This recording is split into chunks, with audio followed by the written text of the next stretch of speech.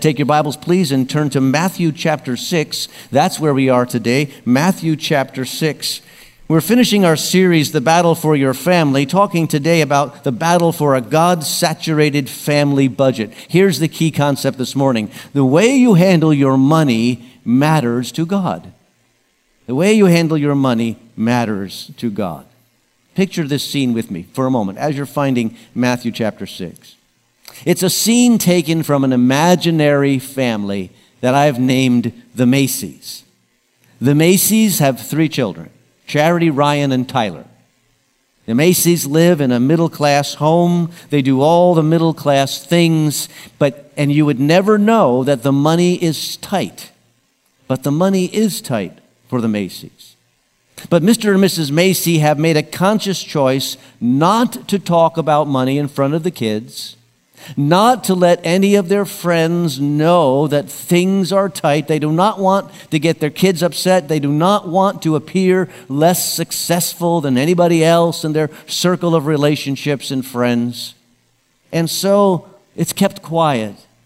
They're living beyond their means, but it doesn't feel like they're living beyond their means because it's hidden in terms of the way they live their life. But every once in a while, in those rare occurrences when Mr. Macy really takes the time to sit down with the bills and the bank accounts, all of a sudden it becomes very obvious that they're living on their credit cards.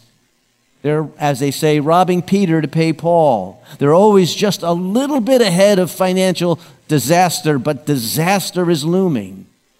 And every once in a while, the stress of it gets too much for Mr. Macy. And he calls out, kind of in a loud voice. You know, when Charity wants some new clothes and Ryan wants to take up skiing and Tyler is getting more and more into computers and it's coming all at once, and in frustration he'll say, "Do these people think money grows on trees?" And when he says that, it dawns on him, these kids have no idea where money comes from. They have no idea what it takes to have run a household, to have a family budget. They have no idea even what he does for a living. If they were asked, "What does your dad do for a living?" they would probably answer, "Well, he works in an office." That's as close as they can come. No sense of how money matters to life or how our attitude towards our money matters to God. But it does. Jesus says this. Matthew chapter 6, starting our reading in verse 19. He says, "Do not store up for yourselves treasures on earth, where moth and rust destroy and where thieves break in and steal. But store up for yourselves treasures in heaven, where moth and rust do not destroy, where thieves do not break in and steal. For where your treasure is, there your heart will be also." The biblical principle is how you handle your finances demonstrates your heart's true desire, what you truly love. The number one most revealing document concerning the orientation of our life and our heart is our checkbook. That's where we really are able to tell what we love. What do we do with the money that God entrusts to us? It may surprise you to know that 40% of church members in the United States of America give less than 3% of their income to all charities that they contribute to combined. 40%, less than 3%. 26% of all church members give nothing to the budget of the church. Is it because we don't care about the gospel going out into the world? Because we don't care about reaching our city for Jesus Christ? No, we do care. But for many of us, we are unable because we're trapped in a cycle of debt and a materialistic lifestyle. Add to that the fact that for many of us, we have fostered an attitude that when we give offerings in the church, put our money in the box on the way out, we're kind of paying for admission rather than supporting the work of the Lord. I had a gentleman come up to me regularly, on a regular basis, in a joking voice, and he would say, "Boy, that was a pretty good show for $1. After a while, I started to wonder, how much is he actually joking about that? See, that's the wrong perspective. Our offerings are sacrificial giving to the Lord, an individual act of worship, for He is the owner and provider of all that we have. Deuteronomy 8:18 says this, "Remember the Lord your God, for it is He who gives you the ability to to produce wealth. It's a basic principle. It's the foundational principle of how we think about our money and all that we have. God is the provider. God entrusts us with our money, our wealth. You having money is God's idea. Our income, our savings, our job, our strength, our health, our investments, our possessions, our portfolios, all of those things are provided by God. So when we're not handling money well, when we're not saving, when we're not giving generously, when we are living beyond our means, it's a signal that something has gone wrong. We've forgotten that God is the provider, and our confidence rests in Him for our contentment. So today, I want to focus with you on what precedes the ability to give and support the work of the Lord. And that is having a God-saturated spending plan for our money. Being able to create a spending plan is the most basic of financial skills.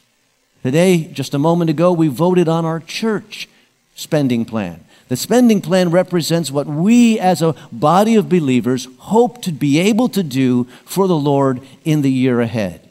It is a picture, a portrayal, if you will, of what we prayerfully look forward to as God leads.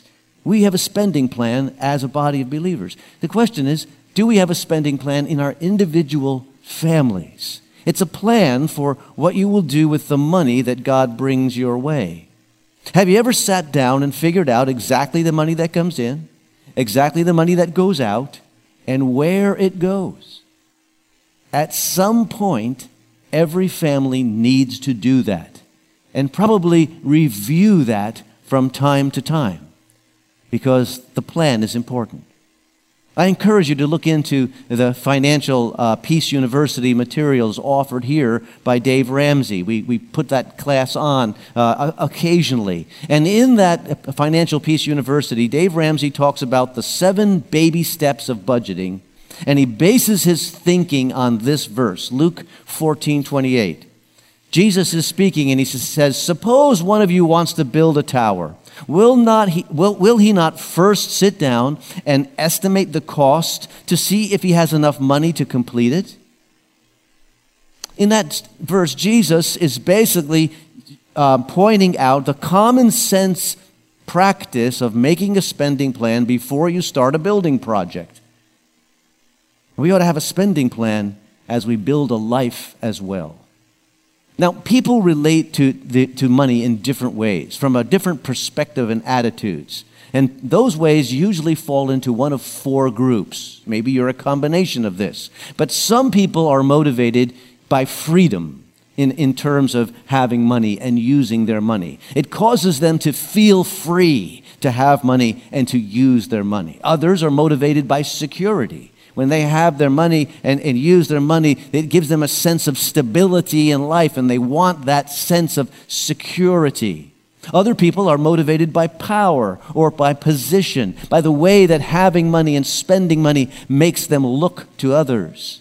And others are motivated by love. In other words, when they have money and they use money, they're thinking about how they can apply this money to the people that they love and that they care about and bless them in many ways. And sometimes we're a combination of these things. And I bring that up, this motivational aspect up, because if we find in our homes and families that there's tension in regarding conversations of money, it's usually because we are coming from different motivations, different internal cues, if you will, in terms of how we use money. And it's vital to understand that and to actually talk about that as you develop a spending plan in your family.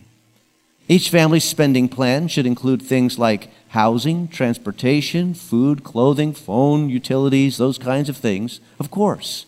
But today, I want to focus on 2 big picture categories. And the first category is this: in your spending plan, allow for savings for long-term goals and emergencies. It's vital that we have that.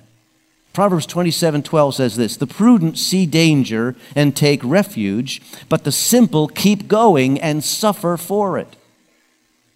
The first baby step that Dave Ramsey recommends in Financial Peace University is this. He says, the first thing you need to do is set aside $1,000 in case of emergency. Put $1,000 aside somewhere in case of emergency. Now that doesn't sound like much, does it? For most of us, that doesn't sound like much at all. But CNBC reported recently that only 41% of Americans can do that.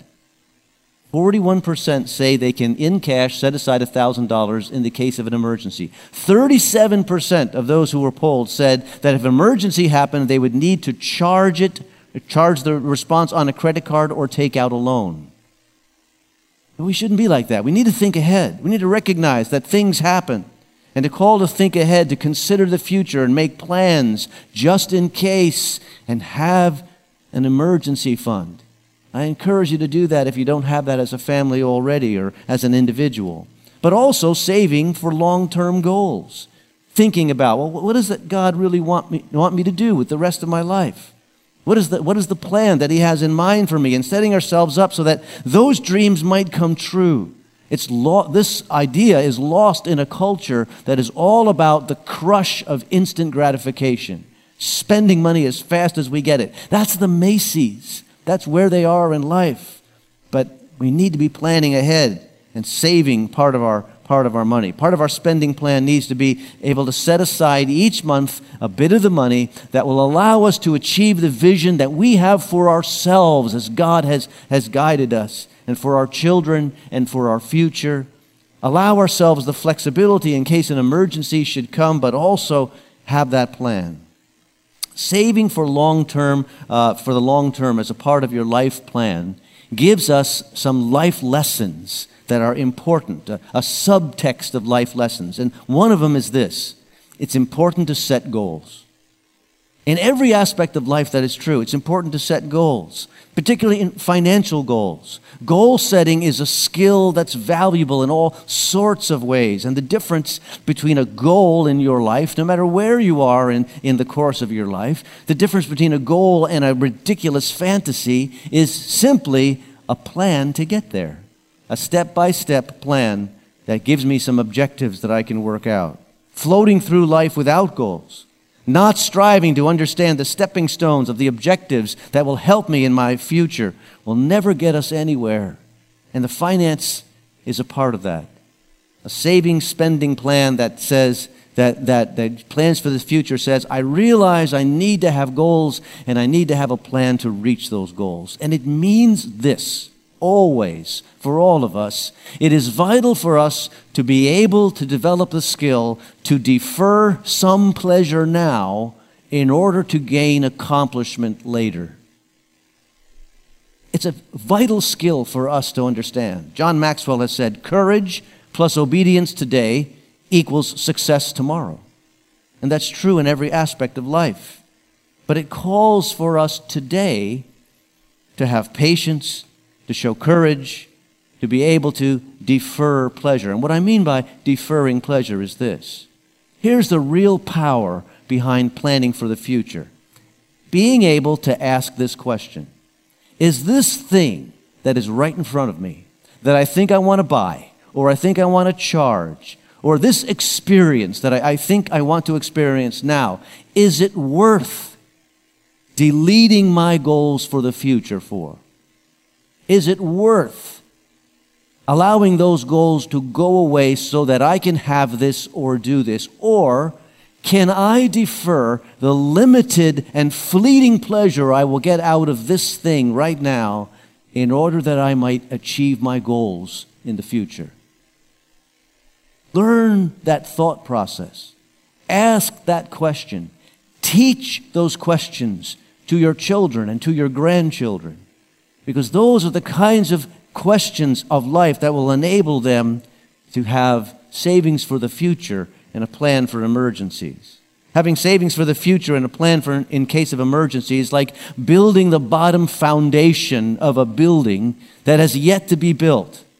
The blueprints for that building, they're in the eyes and the hands of the master. And He will allow us to build that building called life according to His will. But if the foundation is never laid, the building will never get constructed in the way that God wants it to be built. The first category is saving for emergency and for long-term plans. The second category in our financial plan should be this: giving for the support of the gospel work. Proverbs 3:9 says this: honor the Lord with your wealth, with the first fruits of all your crops. Now that's an interesting picture that the proverb is giving us there, because literally in ancient Israel, the first fruits were the first portion of the crops that were harvested, given to the Lord as an offering. Imagine yourself as a farmer. Not many of us are farmers here today, but imagine that you're a farmer and you have worked the fields and you have planted the crops and you have steadily watched those crops grow, and with anticipation and joy you recognize, harvest day is coming. There's going to come a time that all of my work and all of my effort is going to pay off, because the harvest is going to come. I'm going to bring in those crops. And then when the harvest is ripe, the very first section of the harvest, you cut away and you bring it to the Lord as a sacrifice of joy and thanksgiving. That's the experience of the children of Israel. And that's the pattern that the Scriptures called for our gospel giving, based on the first fruits biblical principle. And I say that because I know that this is what happens sometimes. Often we don't give as we ought to the work of the Lord. And it's not because our theology is bad, and it's not because our intentions aren't pure. It's because simply, after we pay the bills, there's not that much left. In fact, sometimes there's nothing left. But the biblical model is clear. Have a plan in such a way so that the work of the Lord Jesus is the first check you write. It's the first fruits of your finance. Whenever the pay period comes or the month comes, whatever it is, the first fruits comes to the Lord. Parents and grandparents, you should let your kids see that you give to the work of the Lord. Not necessarily what you give to the work of the Lord, but they need to see that mom and dad, grandma and grandpa, they are supporting the gospel work. And make the local church your primary area of tithes and offerings. Why? Because here is where the Lord has placed you. And here is where He's asking you to not only give, but to serve and to see what your funds are doing in gospel work and ministry. First fruits given to the Lord. But as you put these two principles together, saving for emergencies and long-term goals, and a first fruits approach to the tithes and offerings to the Lord, you probably can see where that will lead us as families and as individuals. It will lead us to the place where principle number 3 will have to come into place, and that is being willing to limit our lifestyle for the sake of the kingdom. Our spending plan should remind us that we have a call to limit our lifestyle so that we don't get caught up in materialism and the worship and the devotion of stuff. Proverbs 11:28 says this: whoever trusts in his riches will fall, but the righteous will thrive like a green leaf. Now, some of you are saying, well, there's no fear that I'm ever going to be a materialist because I don't have enough money to be a materialist. In reality, materialism is not about how much you have. It's about how much what you have has you. It's about where your heart is. It's a heart issue. Materialism is a heart condition that can trap you even when you have very little, and that does not necessarily have to trap you when you have much, because it's the attitude of how I relate to my finance. I understand that this comes as a gift from God, that God has blessed me, and now I'm able to see that in proper perspective.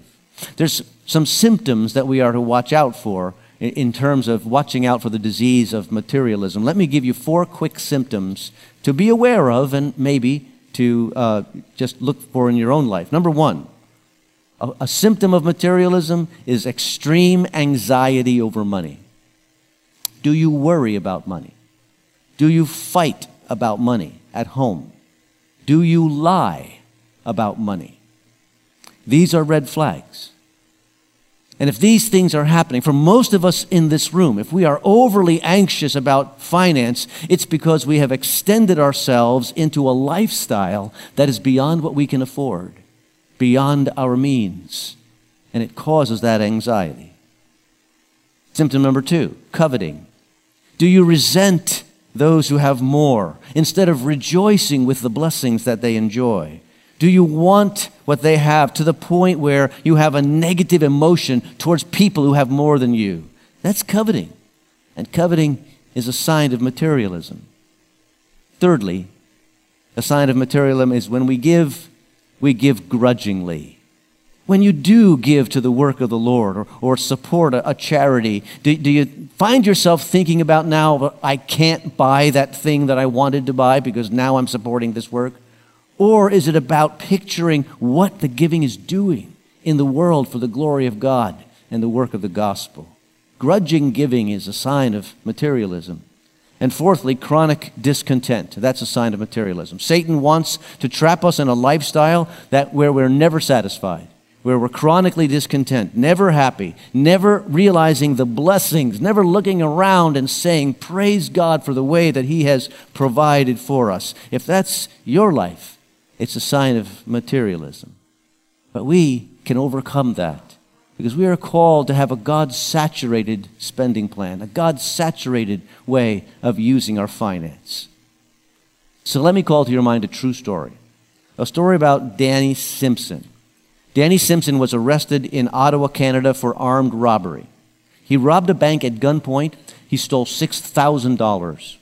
Eventually, Danny Simpson was arrested. He was convicted. He was sent to jail for 6 years. But when Danny Simpson went to jail, his gun went to a museum. You see, he had used in that robbery an antique gun made by the Ross Rifle Company, and the value of the gun was $100,000. Did you catch that? He used a $100,000 gun to steal $6,000. My point is, this is an example of not knowing the value of what we have, not understanding what we have. And if we don't handle our money God's way, we lose the sense of the value of what we have, the sense of the blessing of our family, the blessings of our call to kingdom stewardship in all that we have as we seek to serve the Lord. Having a financial plan that is God-saturated, has a plan for emergencies, has saving for the future, includes giving for the gospel work, that has eternal blessings and eternal benefits. And I hope every family here can say, that's the kind of plan we have or we want and we will get. Let's do that work together. Let's pray together. Heavenly Father, we thank you that in very practical ways you give guidance to our families. You give direction for how we are to handle ourselves financially, but also we've noted through the internet and through our social media and all these kinds of things that you've called us to represent righteousness and to teach our children to do so as well. So help us to be true to that call. Enable us, Lord, to live for you in every aspect of life. And we give you the glory for that. In Jesus' name, amen. We are to be thankful people, and the team has come to lead us in a closing song. Let's stand together as we sing. Let's rise and sing, Give Thanks.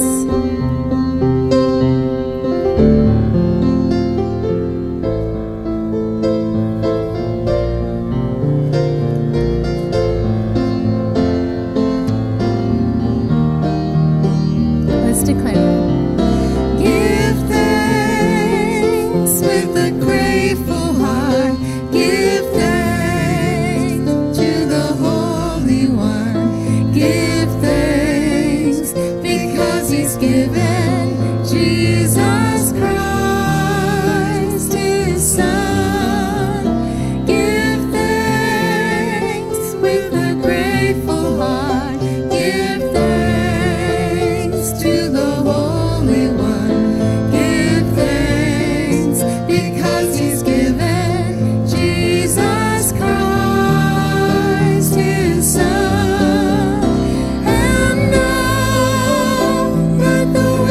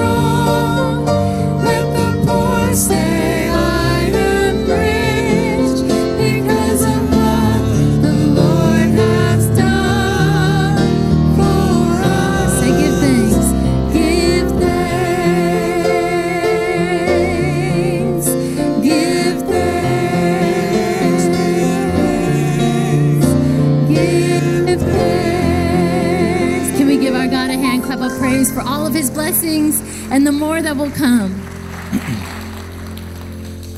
As always, we have prayer counselors next to the organ by the prayer table. They will wait for you. If there's a concern for prayer in your life, something that is a burden, you can lay that burden down in prayer. Slip forward as others are leaving, and they will pray with you and for you. But first, let's all pray together.